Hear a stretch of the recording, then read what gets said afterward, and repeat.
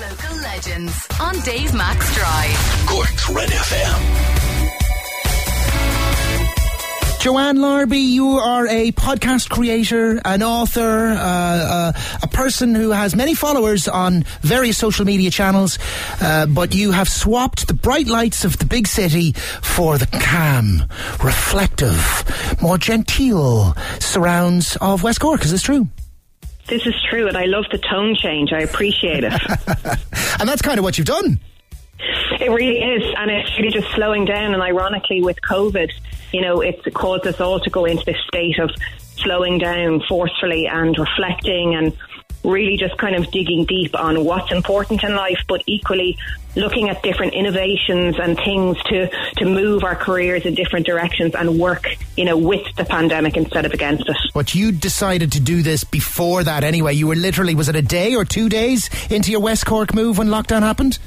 I think it was a week, like literally short of a week. So we were in the Arctic. I was doing a trek across the Arctic with Deborah Ireland, a fantastic charity who is very close to my heart. And a day after that, we were in Dublin, amidst plenty of cardboard boxes. Anyone who moves house knows exactly how it feels. And within a day, we came down with our family to the beautiful surroundings of West Cork. And maybe 5 days later, we hit lockdown. So it was an interesting week or so. Yes. You are someone who has 141,000 followers on Instagram. Where does that come? You're The Other Side of Perfect is your podcast. How does that begin? How does 100 followers become 141,000? It's a good question. My background was originally in makeup artistry, and I also did Montessori teaching, and both of those were kind of my career path for quite some time, and I ran the two of them together. And I actually started a blog literally through my passion of fashion and makeup and beauty, and also to boost my makeup artistry on the side while I was teaching. And that kind of manifested into writing a book about entrepreneurship and social media, how to utilize it to run a business and grow a following online, how I did over the years. And then I started to, as influencers do, as we're now known as, advertise for various different brands within the lifestyle, beauty and fashion sphere.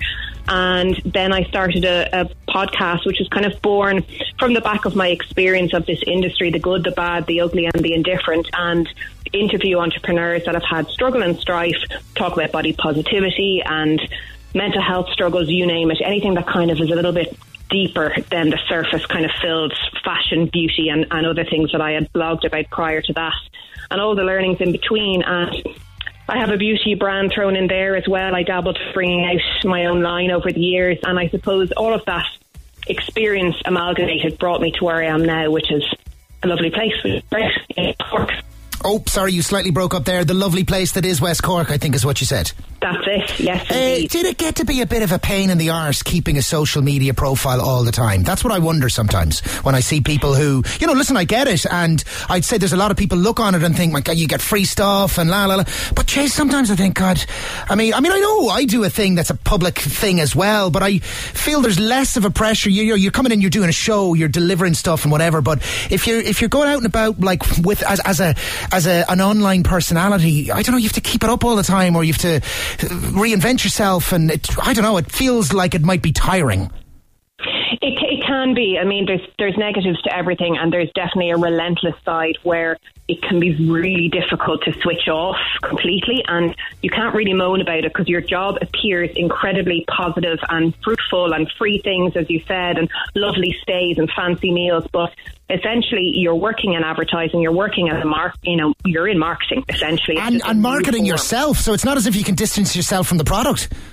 Correct, you are your brand, and I found that over the years when I started a beauty line, when you put your face to something, the pressure is on you to sell it. You're not only modelling the brand, you're bringing it out, you're pushing it on your own socials, you're writing about it, you're talking about it, your PR, your styling, you're kind of doing a lot of different avenues in one encompassed being. And, you know, you have to really know who you are, and that has to be unshakable, because people will always have opinions and different kind of ideas of where you should be or what you should be doing, or whether they like something or don't. But you disassociate and you realise that although you're marketed as a brand, you're your own person, you know, when you go to bed at night and it's separated.